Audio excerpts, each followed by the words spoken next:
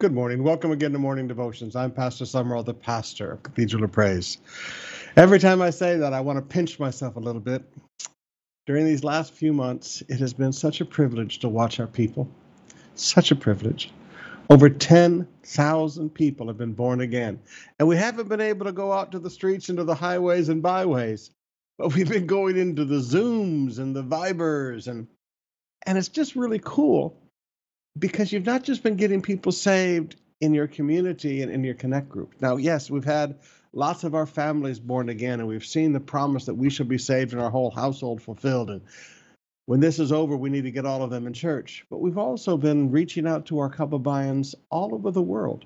I mean, our singing groups have been singing to crusades in Australia and Norway and Canada and Africa. And, you know, I watched you just decide, you know what, we're going to redeem the time because the days are evil. I'm so proud of you, COP.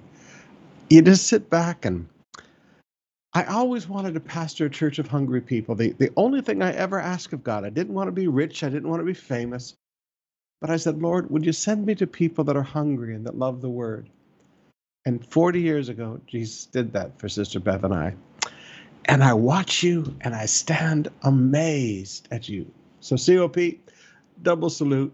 Job well done. And we're not done yet, okay? We're not done yet. Even some of our exemplars are doing Zoom crusades to their friends. It's just beautiful. So COP, thank you. Father, we come to you this morning with hearts that are full, hearts that are so grateful for the harvest that has come in. Lord, the gospel has not been bound. What Satan meant for evil, you turned around and you have trained us in all new ways and trained us in all new things. And Father, even our seniors are doing things they never thought that they'd be doing. Father, we are grateful. We're grateful for new opportunities. We're grateful for the ability to share the gospel. You gave us the ministry of reconciliation. We thank you, Father. Now, Lord, help us continue to be faithful. We thank you for the 10,000 souls that have been saved. And now, Lord, we ask, give us even more. Father, as our people have been faithful, give us more opportunities. Your word teaches us that the reward for a job well done is more work to do. Well, Father, we stand here at attention with hearts wide open, asking you for more to do, asking you for new opportunities to reach our nation and to reach the world. Father, in Jesus' name, we come before you as a church this morning. Give us new opportunities. Give us new things to do. Show us new ways to do them. Father, all we want to do is get people born again and share the good news of Jesus. We're grateful. We're grateful for all the miracles of healing that have taken place all during this season, Father. We couldn't lay hands on anybody, and it's been frustrating in the natural. But Lord, you can lay hands on them. And you have healed so many just sitting there in their homes. Father, we are grateful. This morning, right now, Lord, I come and humbly ask in Jesus' name. You said that whatever we would ask in his name, you would do it. I come and I humbly ask with a bowed heart, lay your hands on the sick right now this morning. Reach into that hospital room. Bring healing, Father, in Jesus' name. They're sitting there listening on that iPad all alone. Let healing flow into their bodies right now in Jesus' name. We thank you for the cancers that have been healed. That they were just benign and the doctors were all wrong and they weren't big, they were just little tiny things. We thank you for the strokes that have been healed. And Lord, we thank you for how Gemma is coming back up. But Lord, we ask complete restoration. Just like with that young man, Lord, who can only see ministries walking. Jesus reached down and continued to touch her. Restore her to original condition. Bring perfect healing, Father, as your word says. Bring perfect healing. Oh, we thank you for it. For the eyesights of the seniors, Lord, for the kidneys that are out there. And Father, I pray for fear. There are so many of our seniors, Lord, they've heard so much on the news, and they've been so afraid. Father, let that fear be broken off of them in the name of Jesus. Faithful are you who have promised. And you promise that this thing shall not come near their dwelling. And you promise that you gave your angels charge concerning them. Guard them in all their way. I thank you that your shield, you are their shield and rear guard, that your love surrounds them like a cloud of glory that nothing can get through. Oh, I thank you for it, Father, in Jesus' name. I pray for the young men and young women, Lord, going to work. Father, transportation is so hard. We understand. And some of them have been walking hours every day just to get to their work. Father, some of them spend more time walking than they spend time working. Father, I ask in Jesus' name, make a way where there is no way. Let this be the time, Father, when they're able to buy a car. Let this be a time when they're able to buy a motorcycle. Let this be the time, Father, that they have their own transportation and they're not dependent upon anybody any longer to get to work. I thank you for it, Father. Let them come across great deals. You said in your word, Lord, that the wealth of the wicked is laid up for the righteous, and we see in your word that it transfers during these hard times. Father, let there be people who just can't make the payments anymore. Let them just buy these cars and buy these motorcycles at cheap prices, Father. I thank you for it, Lord. In Jesus' name. Kasilarandandara shikitala. Mosoloro mokashandoro boso kikandiata. Bosalara mokosole andarabora. Sa mokosita. Father, in the name of Jesus, glorify yourself today, Lord, in all that we do and all that you give us the opportunity to do today. Bring glory to yourself. In Jesus' name, amen. Let's open up our hearts now and spend some time in worship.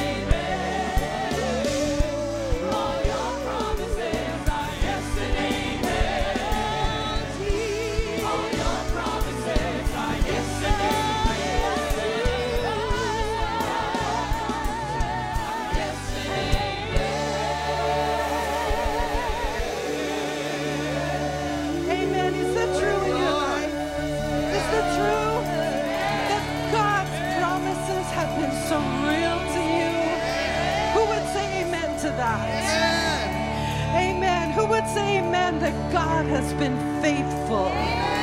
Who would say, yes, I have seen the goodness of God in my life. Amen. And what do you want to say to the Lord? You want to say, Jesus, thanks a million. Let's sing it to him. Jesus, thanks a million.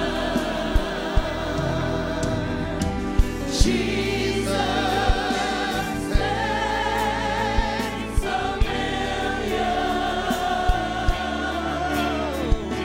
Jesus, thanks a million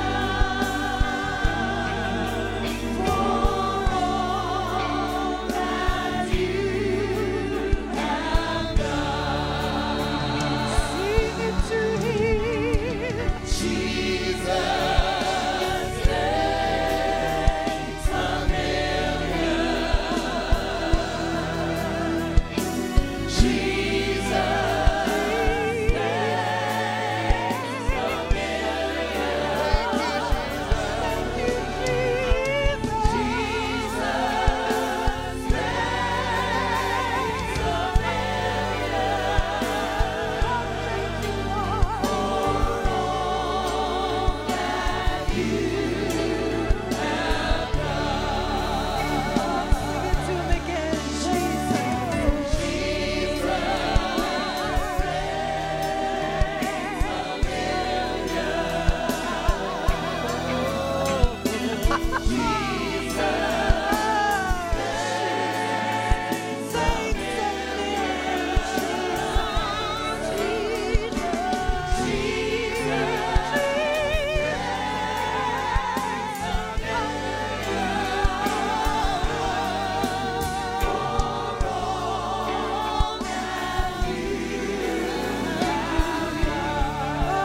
Jesus, we want to thank you for salvation. We want to thank you, Lord, for saving our souls. We want to thank you, Lord, for healing us. We want to thank you, Lord, for raising us up when the doctor said nothing could be done. You took over and you healed our souls. We want to thank you, Jesus, for the salvation of our loved ones. We want to thank you, Jesus, for providing us every day. We want to thank you, Lord, for the joy that you have placed in us because of your Son. We want to thank you, Jesus, for loving our loved ones.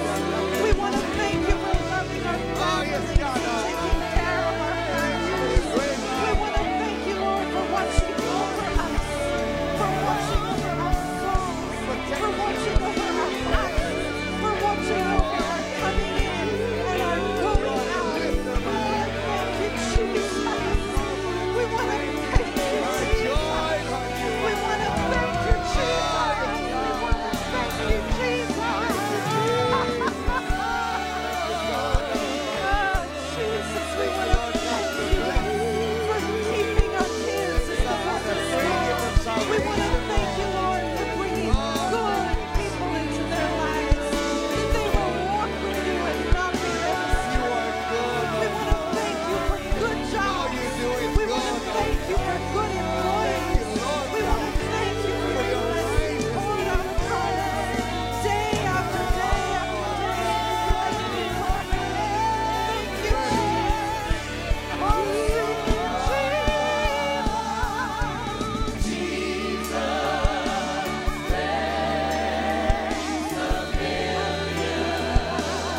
Oh, we're so thankful, Lord.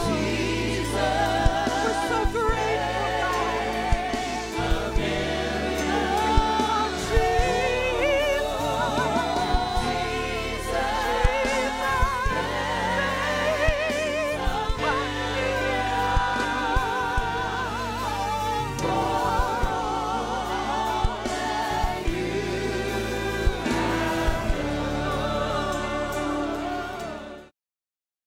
As you know, during this COVID-19 situation, our pastors have been working very hard 7 days a week. They've been calling all of our members every 3 days. Now, we've been monitoring the situation so that we can know how to continue or how to modify all of that. And the Bible says we're to know the condition of the flock. So one of the things that we've just finished is we keep track of people going to work. So 51% of our members have now returned to work in their offices. 34% of our members are work from home. 13% of our members are still no work, no pay. And 1% of our members have been laid off, especially in districts 9 and 11. We've had some layoffs. So we want to pray right now for these members that have been laid off, that God will give them new jobs in Jesus' name. Father, we come to you. We ask in your mercy and in your grace, Lord, open new opportunities and even better situations. Father, open new opportunities for them. In Jesus' name, amen. Now, part of what we've been doing is monitoring this so we know how to continue with these twice-a-day meetings with you. We have greatly enjoyed them over, since March 15th, March, April, May. Oh, my goodness. We've been doing this for a while, my friends, and love doing it. But we want to make sure that we modify as we need to modify. Now, part of that survey when we called around was you want us to continue the devotions at 6 a.m. One of the things I'll announce tonight is as we get ready for the reopening, because they're hoping by June 15 they will reopen. So what we want to do is take some time to get us back into 1 Corinthians. So what I'm going to do in the evening services starting next Monday night, we're going to take some of the sermons, just like say 10 of the sermons. Now we've already done 34 sermons on 1 Corinthians, and we're in chapter 7. We're going to take maybe 10 of those sermons and edit them, and then I'll sit down with you every night and introduce it, talk to you for a few minutes, make announcements, pray with you, and then we'll do that sermon. And that way we're all back in the 1 Corinthians flow. We've got all that knowledge fresh in our minds. As we get back in services in just a few weeks, yes, at 50% capacity, but we'll be back in services. We will be right back and flowing into 1 Corinthians. I want the rest of this year just to be routine. As I shared with you when we began this lockdown, the rest of this year, there's really no guest speakers unless Brother John wants to come over, but he's family. He's not a guest. But we'll be doing no events. We'll be doing no guest speakers. We'll be doing none of that, just routine church for the rest of the year while everybody gets their lives back and moving together and classes back and all of those kind of things. Now, Saturday morning, tomorrow morning, I'll be preaching over at South Campus in the parking lot. Did I say you can't get out of your car? Oh, did I remind you you're not allowed out of your car? No, you can't use the CR. You can't get out of the car. All right, I keep pushing that. Now, we still have a few slots available. Sunday morning is fully booked, but we still have a few slots available on Saturday morning. If you'll call your district pastor or call your campus pastor, they will reserve a slot for you. And we'll start directly at 7:30, so you need to be there a little early. We'll have communion together. We'll sing, we'll worship. You'll sit in your car and tune into we have a small FM transmitter. Now, we've been prepared for this for months, all right? For months, we've been prepared for this. But we have a small FM transmitter that covers our parking lot very well. And you can tune in your radio, and we'll have church. I'll preach on top of the Go truck. I'll help receive the offering. I'll help pass out communion because we can only have 10 workers out there. So we have to do things by the book, but the Las Piñas City Government Administrator has given us permission. A barangay captain has given us permission, but we have to do this by the book. Did I say you can't get out of your car? No CRs, okay? You'll have to use the CR at a VIA or one of the areas close by. All right, we've got a beautiful testimony for you now. Hello, COP. I am Cheryl from the main campus. And as the enhanced community quarantine started, our family income has been freezed and we're not able to do our daily routine at work. And I am fully aware that my work could not be possible to do it at home. But God has been faithful. Despite of the lockdown, I was able to close a deal from a client, and my boss continued to give me my salary and the commission from that deal. So COP, whatever situation that we have now, we must not lose our hope, because God is truly amazing, and we held unto His promises in Philippians chapter 4, verse 19. It says, "And my God will supply every need of yours according to His riches in glory in Christ Jesus." Amen. You know what I forgot to tell you? I said all of that stuff about the Go Truck and the drive-in service because I'm wanting to make this point, and I forgot to make the point I wanted to make. It's early. Be merciful to me. Even when we are back in services at 50% capacity, or even if we're back in services at 100% capacity, we've got this thing set up with this big parking lot at South Campus. Thank God we've got this huge open parking lot at South Campus. And as long as our seniors are needing us to do this, I will be there every Saturday morning and I will preach a special service for the seniors. Now, later we can get out of cars and use the CRs and things, but for right now we can't.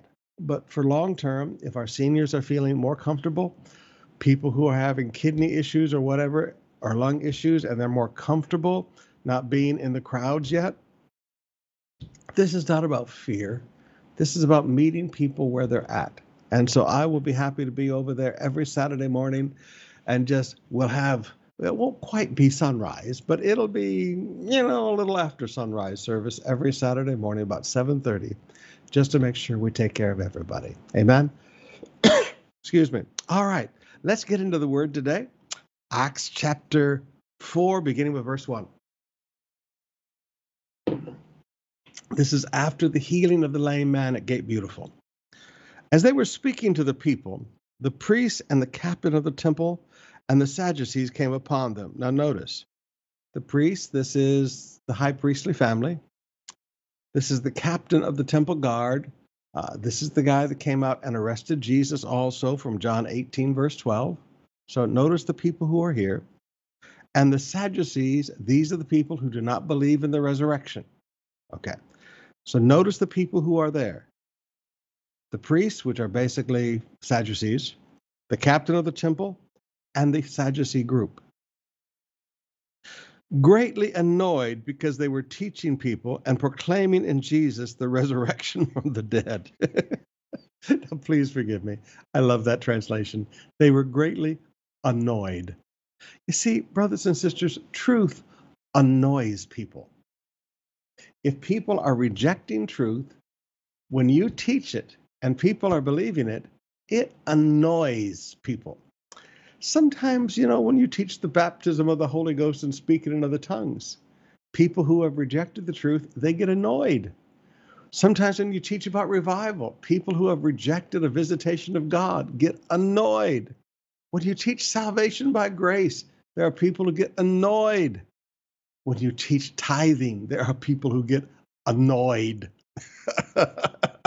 And forgive me, sometimes, it's a little fun to annoy people. They were greatly annoyed because they were teaching people and proclaiming in Jesus the resurrection from the dead. They arrested them. Now, had they done anything wrong? No. Had they broken any laws? No.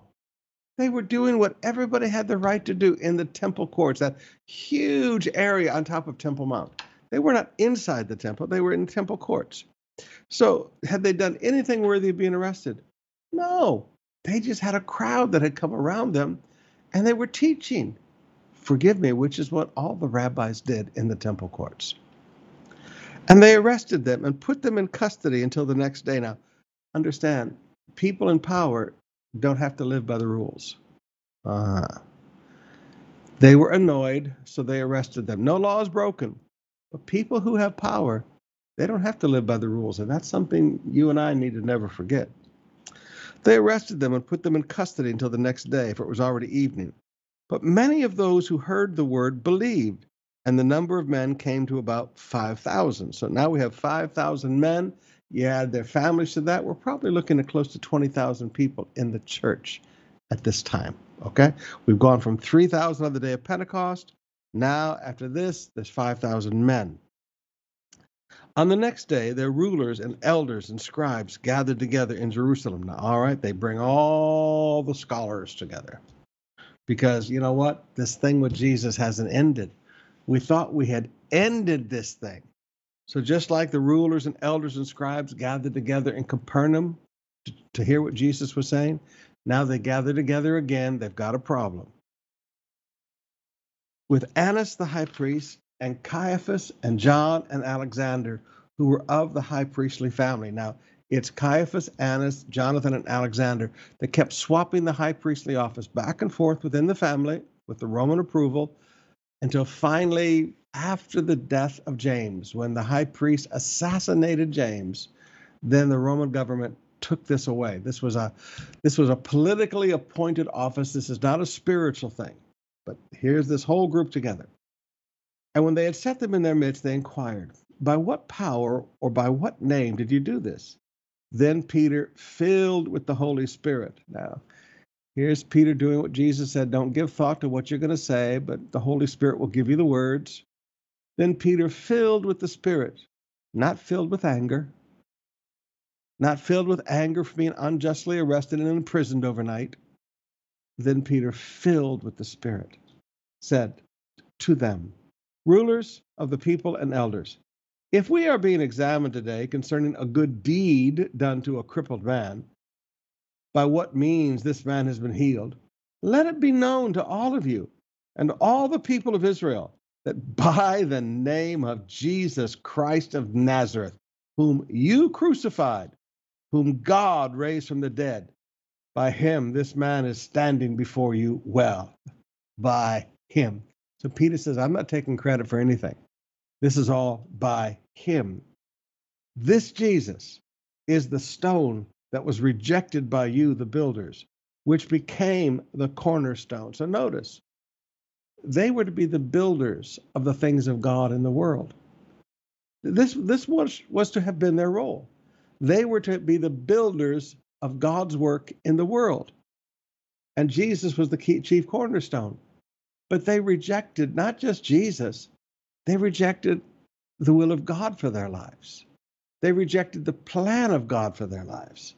You, the builders, which has become the cornerstone. And there is salvation in no one else. For there is no other name under heaven given to men by which we must be saved. Now, in the world today, many preachers don't like to quote that verse because it sounds so exclusive.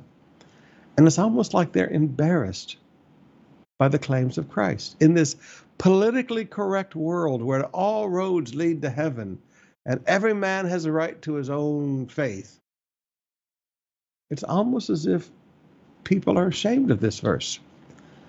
But my beloved, I'm sorry, straight talk. There is only one plan of salvation. It's always been that way. Jesus was the ladder, remember? Jacob, he controls who goes in and out of heaven. Jesus is the way, not a way. He said, listen, there's no other name given to men whereby we must be saved. Folks, please, no disrespect for anybody, but you're not going to get to heaven believing in Muhammad or Confucius or Buddha or David Summerall. I mean, please. You're not going to get to heaven except by faith in Jesus Christ. So if you're embarrassed by the exclusivity of that, please forgive me. You need to check your heart, because there is only one way to heaven, and that's Jesus. Now, when they saw the boldness of Peter and John and perceived that they were uneducated, common men, pretty obvious, all right? I mean, these guys aren't dressed like the elite of society. That's who the Sadducees were. They were dressed like fishermen. They perceived that they were uneducated, common men. They were astonished, and they recognized that they had been with Jesus. But seeing the man who was healed standing beside them, they had nothing to say in opposition. I mean, what do you say? I mean, here's a guy that every one of those men had seen at the Gate Beautiful every day for decades. They had never done a thing for the guy. And they're looking at a man that they have seen crippled decades, every day of their life, entering the temple. And now he's standing beside these simple men. Now, here's the truth I want you to get a hold of. Even in our own beloved land, people are beginning to prioritize education over experience. I've watched it in Europe and watched the church die. I've watched it in America and Canada and watched the church die. Now you know me. I'm an educated man. And COP, we're educated people. See, it's not that education is wrong. It's that education is not what this is about. I've known preachers who have a PhD in demonology and cross-cultural communication, or a PhD in theology proper, and a second PhD in Greek languages. And you know what? They couldn't grow a church if you held a gun to their head and said you'd shoot them if they didn't. They're educated nothings. Now, straight talk.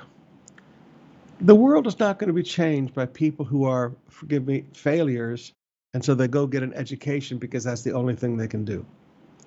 The world is going to be changed by men and women who have been with Jesus. Now, if Pastor, you're listening to me this morning and your church is failing, you don't need another degree. You need some neology. Neology. I know pneumatology, I know eschatology, I know soteriology. What is neology? Getting on your knees. If your church is failing, you don't need another degree. Goodness gracious. You need to be in the presence. You need to be with Jesus. See, it's not that education is wrong. It's just that this education is not what spiritual leadership is about. Spiritual leadership is about people who have been with Jesus.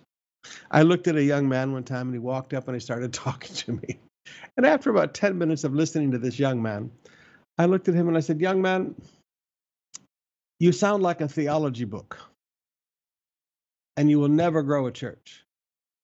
And he got very upset and walked away. A couple of weeks later, he came up to me. "Pastor Summerall, what did you mean?" I said, "You sound like a theology book." I said, "You can't grow a church sounding like a theology book. You can grow a church sounding like Jesus."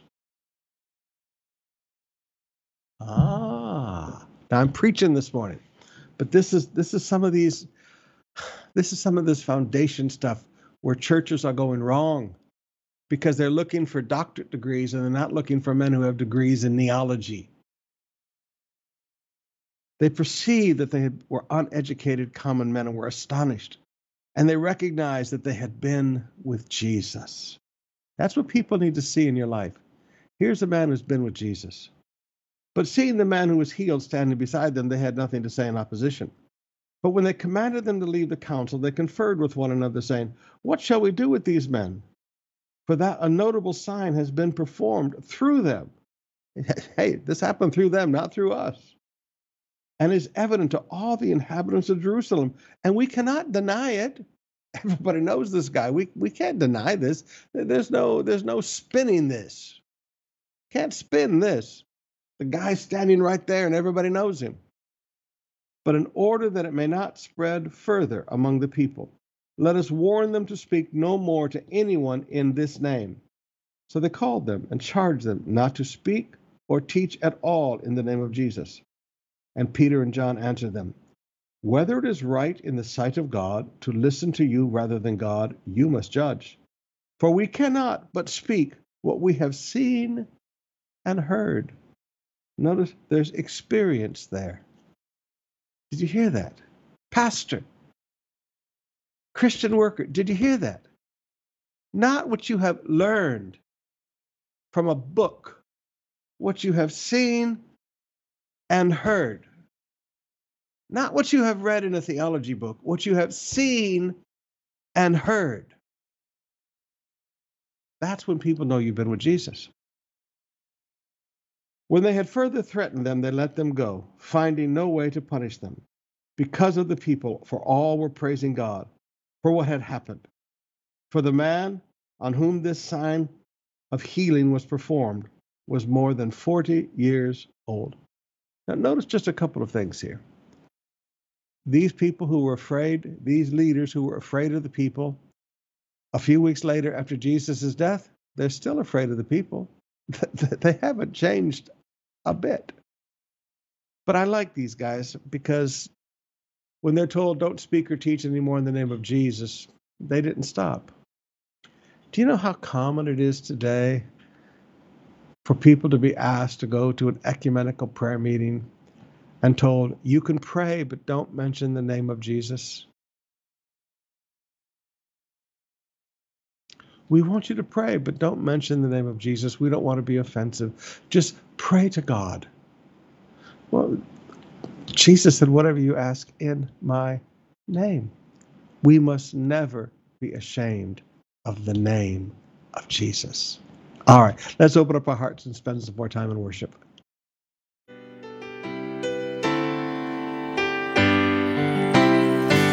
He's our rescuer. He's our rescuer. We are free from sin forevermore. Oh, how sweet the sound. Oh, how grace abounds. We will praise the Lord, our rescuer. There is good news for the captain. Good news for the shame. There is good news for the one who walked away. There is good news for the doubter, the one religion failed. For the good Lord has come to seek and save. He's our rescuer. Hey! He's our rescuer. We are free from sin forevermore. Oh, how sweet the sound. Oh, how grace abounds. We will praise the Lord, our rescuer. He is beauty for the blind man, riches for the poor. He is friendship for the one the world ignores. He is pasture for the weary, and rest for those who strive. For the good Lord is the way, the truth, the life. Yes, the good Lord. Yes, the good Lord is the way, the truth, the life. He's our rescuer. Hey! He's our rescuer. We are free from sin forevermore. Oh, how sweet the sound. Hey! Oh, how grace abounds. We will praise the Lord, our rescuer. So come and be chainless. Come and be fearless. Come to the foot of Calvary. Where there is redemption for every affliction. Here at the foot of Calvary. Come and be chainless. Come and be fearless. Come to the foot of Calvary. Where there is redemption for every affliction. Here at the foot of Calvary. Oh, He's our rescuer. He's our rescuer. We are free from sin forevermore. Oh, how sweet the sound. Oh, how grace abounds. We will praise the Lord, our rescuer. We'll praise the Lord. We'll praise the Lord, our rescuer.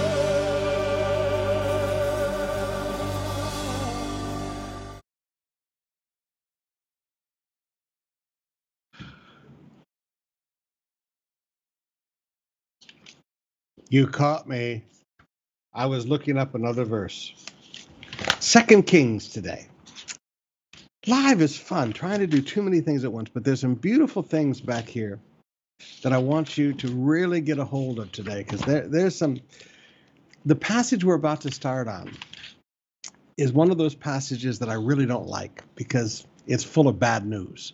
Now, I don't like it not because it's not truth, but because there are things there that you see that really hurt to look at. Things that you look at and you go, what could have been if they had done it right? So let me walk you through this today. 1 Kings chapter 12. Rehoboam went to Shechem, for all Israel had come to Shechem to make him king. Now notice, make him king. Not prince, king. As soon as Jeroboam the son of Nebat heard about it, for he was still in Egypt. Now, here's this Pharaoh again. I mean, he's supposed to be Solomon's father-in-law, and he's playing all sides against each other.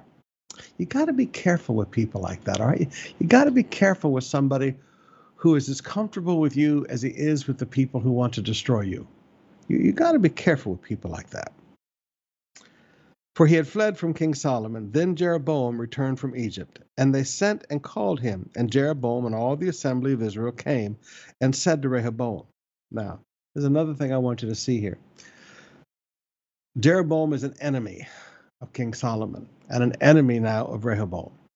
I want you to notice in times of transition, old enemies resurface. In times of transition, old enemies resurface. Now, some of you businessmen, you're in a time of transition right now as you begin to move back in and you make a lot of changes. This is when old enemies resurface. Your father made our yoke heavy. Now, therefore, lighten the hard service of your father and his heavy yoke on us, and we will serve you. And he said to them, go away for 3 days and then come again to me. So the people went away. Then King Rehoboam took counsel with the old men who had stood before Solomon his father while he was still yet alive. Now, notice, these are the men who advised the wisest man that ever lived. I think I'd listen to them, saying, how do you advise me to answer this people? Now listen to this incredible advice from these wise men who had counseled Solomon. And they said to him, if you will be a servant to these people today and serve them and speak good words to them when you answer them, then they will be your servants forever. Now, notice the truth. Service begets service. Now, the verse that I was just looking up there was some of Jesus' teaching, but I won't add it in because I couldn't get the verse reference for you. I want you to notice that service begets service. Now, a couple of things to apply here. Many, many, many years ago, when we were still in Robinsons, the head of an international missions agency came, and they looked at me, and they kept telling me, because I was just a kid, they said, why do all these people follow you? And I was young and ignorant. I said, because I love them, because that's all I knew to answer. I didn't understand what I understand now from this passage. What I should have answered them is because I serve them. Why did all those people follow this 23-year-old kid who never pastored a church before? I'd been a youth pastor, but that was it. I'd only been saved like 5 years. Okay, I mean, my goodness, why did they follow me? But you know, when I read this passage, I understand. Because when Sister Bev and I first became your pastors, we mopped the floors. We buffed the floors. You old timers remember. I would go down early on Sunday morning in rainy season and scoop the water out and dry the floor in the main auditorium because the auditorium was lower than the street and the auditorium would flood. I'd scoop the water out and mop the floor and then start preaching the services. Christmas Eve, I'd be underneath the old ugly green bus fixing the hydraulics on the brakes and things, covered in grease on Christmas Eve. Why did the people follow Sister Bev and I? Because we served them. Now, I keep trying to teach pastors that serving people does not diminish you. Jesus teaches us that the leadership of this world lords it over people. That was the verse I was looking for. So you can look it up today. But as servant leaders, we don't lord it over people. We serve people. Now, people are always asking me, Pastor Summerall, what do you think of the G12 style churches? I don't think much.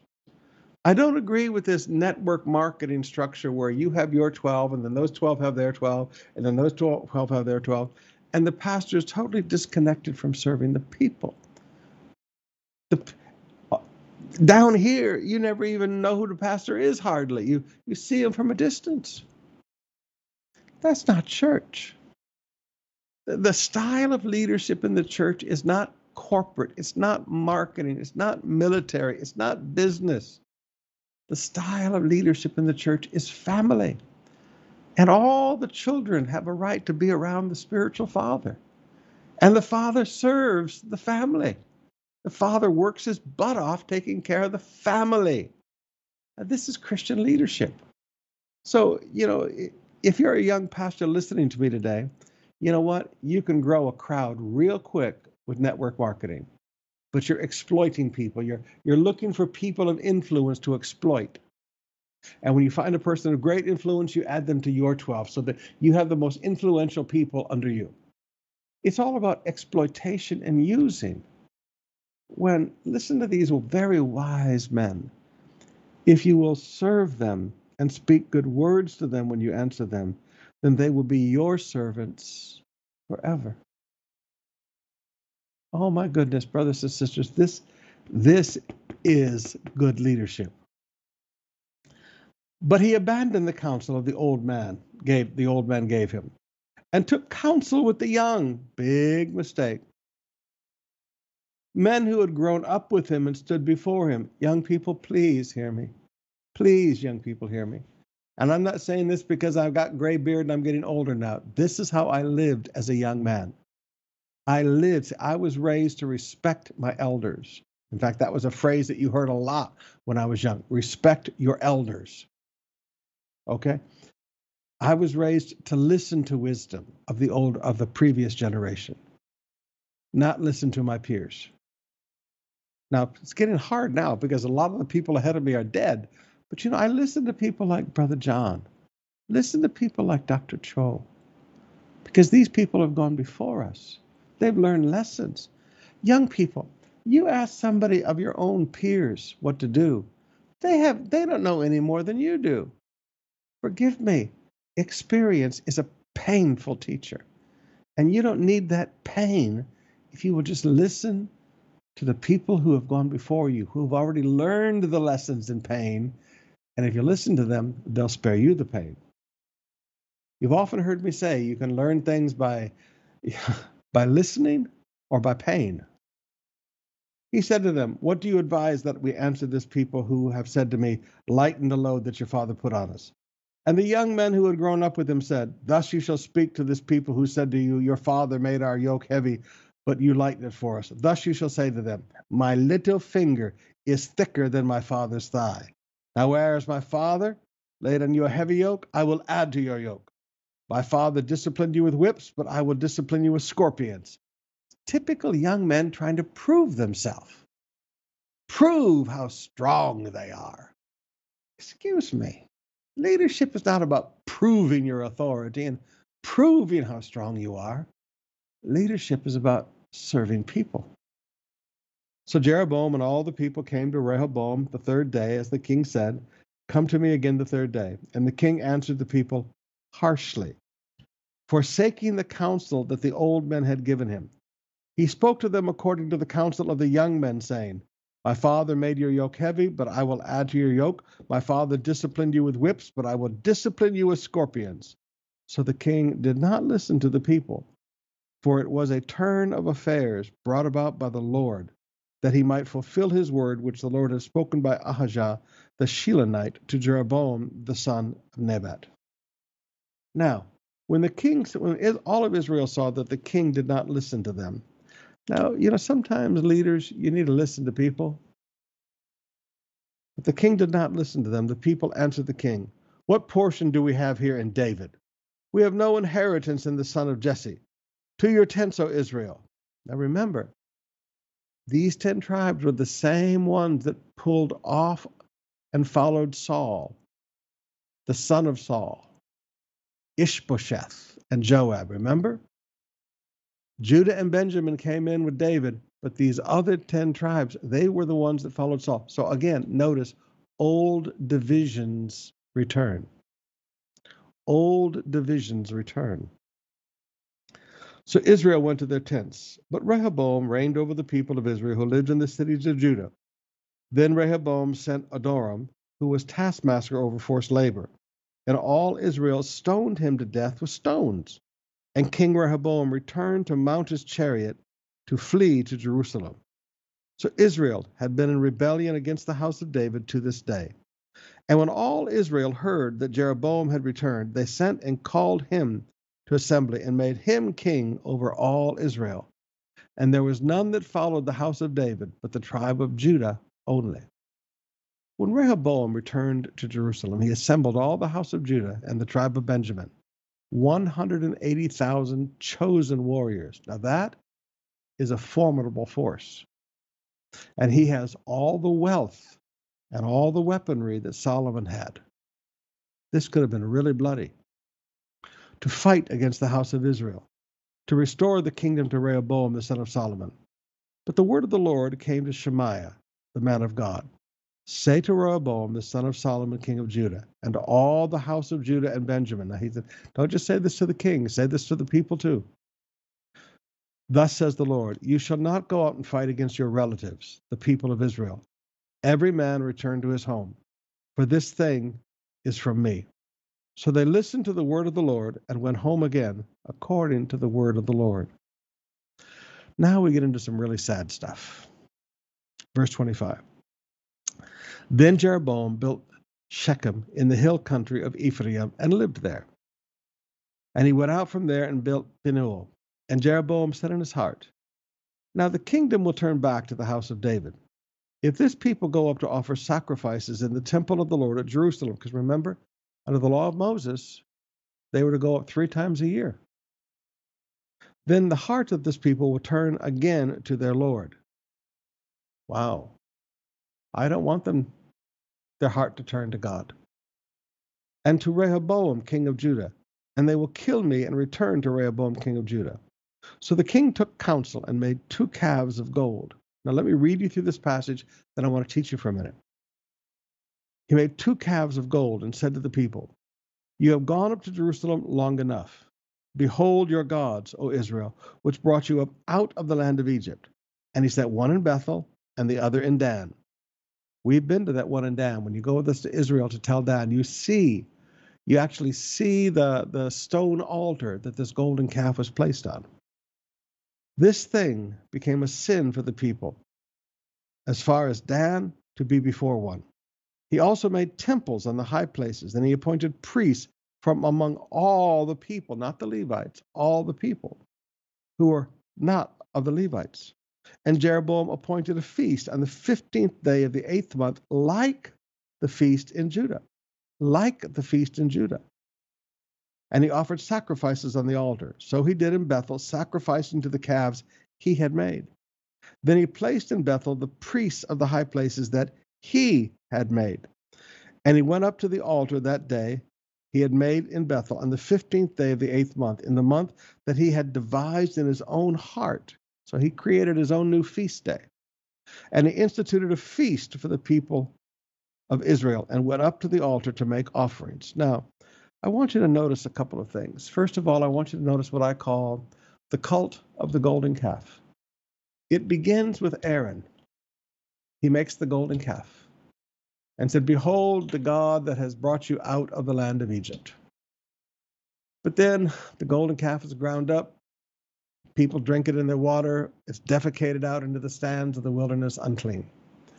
But the seed of a demon god, the seed of idolatry, has been sowed. Now, I want you to notice again, in chapter 10, verse 19 of 1 Kings, when Solomon builds his throne, on the back of his throne is the face of a calf. Wow. Yeah, Solomon's getting into some pretty bad territory, all right? And now here, Jeroboam doesn't just have one idol, he has 2 idols. So when idolatry returns, it comes back twice as strong. But I also want you to notice in chapter 12, verse 25 to 31, what I call the doctrines of convenient religion. Their purpose is to turn you from God. The purpose of convenient religion is to turn you from God. Well, just stay home. No, that'll turn you from God. God says to gather together. Purpose of convenient religion, making it as convenient for the people as possible, is to turn you from God. Every time you talk about worship in the Bible, there has to be some sacrifice. It's not convenient. Verses 28 to 30, make it convenient. Let's build lots of temples and let's have a golden calf in these two very different places so it's easy for people in both areas to come.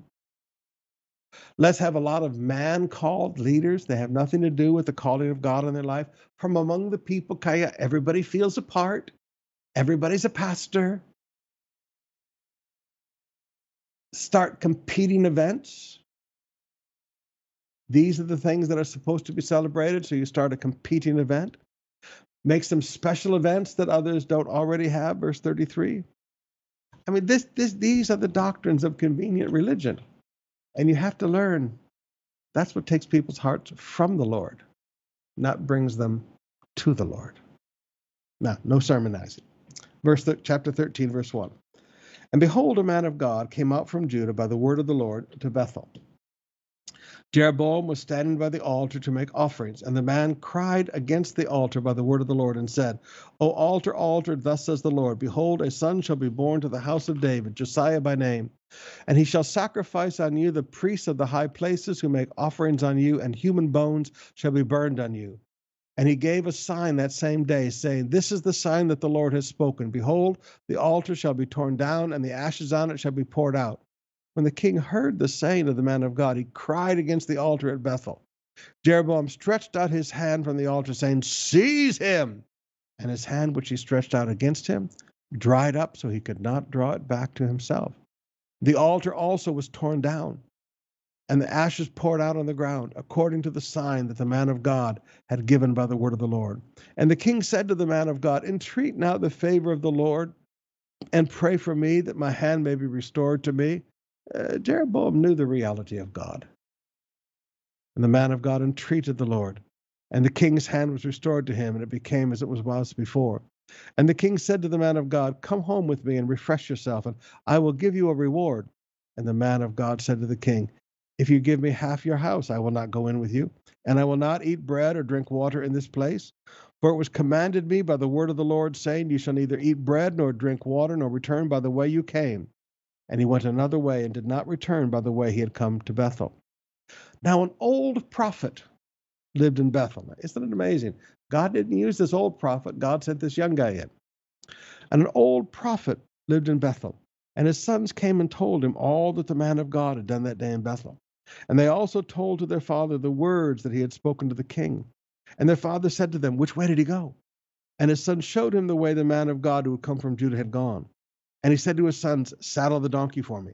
So they saddled the donkey for him, and he mounted on it, and he went after the man of God and found him sitting under an oak. And he said to him, Are you the man of God who came from Judah? He said, I am. Then he said, Come home with me and eat bread. And he said, I may not return with you or go in with you, neither will I eat bread or drink water with you in this place. For it was said to me, By the word of the Lord, you shall neither eat bread nor drink water here, nor return by the way you came. And he said, I am also a prophet, as you are. And an angel spoke to me by the word of the Lord, saying, Bring him back with you into your house, that he may eat bread and drink water. But he lied to him. But he lied to him. But he lied to him. Now, I want you, young pastors and young leaders, I want you to understand, the most dangerous preacher in your life is an old man of God that God is not using anymore, because they know exactly how to talk to deceive you. Now, you see, how do I say this politely? People aren't afraid of old preachers because they look so sweet and gentle. They look like Lolo, okay? And they look so sweet. Oh, we respect our father. But you know, ooh, this is going to sound ugly. But when you're almost their same age and you knew them when they've had 4 wives and they've committed adultery how many times and they destroyed how many churches, and you know this, and then you see them in their old age deceiving just because they want something and lying. And you know them, say, Pastor, God forgives everybody. Yeah, but people have to repent. But people are not afraid of these weak old men that God used to use before they fell. There was something in their life and God stopped using them. They know how to lie to the new young generation that comes along. And they deceive them because the young guys look at them and they want to show respect to the ones that have come before them. But you know what? There's some of those guys with white hair you just don't show respect to. So he went back with him and ate bread in his house and drank water. And as they sat at the table, the word of the Lord came to the prophet who brought him back. Wow. And he cried to the man of God who came from Judah, "Thus says the Lord, because you have disobeyed the word of the Lord and have not kept the command that the Lord your God commanded you, but you have come back and eaten bread and drunk water in this place of which he said to you, eat no bread and drink no water, your body shall not come to the tomb of your fathers." You'll never get back to Judah. Now, isn't that amazing? The old prophet gets used by God again to rebuke the young guy that he just lied to. There are some conundrums in Scripture that are too much to understand. And after he'd eaten bread and drunk, he saddled the donkey for the prophet whom he had brought him back. And he went away. A lion met him on the road and killed him. And his body was thrown in the ground, and the donkey stood beside it. The lion also stood beside the body.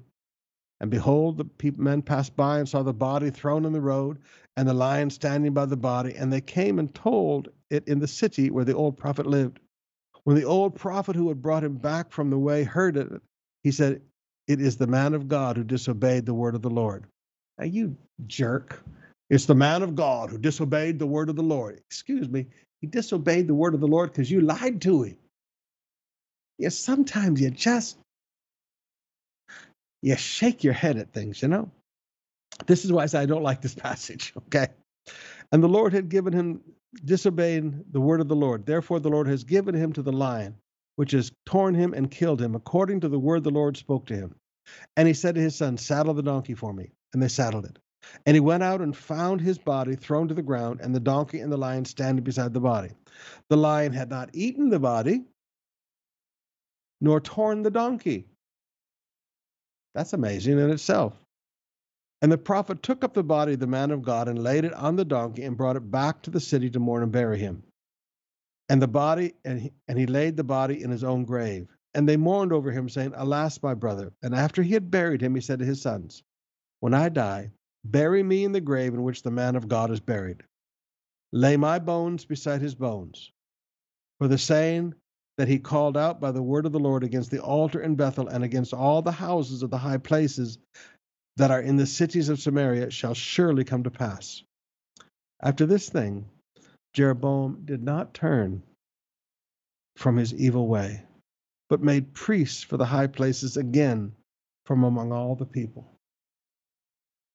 He just made it stronger. He went and got more man-made preachers. He went and got more self-called preachers. He saw all these miracles, including what happens to the disobedient, and he still didn't repent. Anyone who would, he ordained. So anybody want a job? I'll make you a preacher. Anyone who would, he ordained to be priests at the high places. Doesn't have to be calling. Anyone who wants to. And this thing became a sin in the house of Jeroboam, so as to cut it off and destroy it from the face of the earth. I think we went just a few minutes longer, but I read quickly there at the end. You need to go back and spend some time with this today. Be careful who you listen to in life, because even when you're lied to, you're still responsible. We'll see you tonight, 7 o'clock.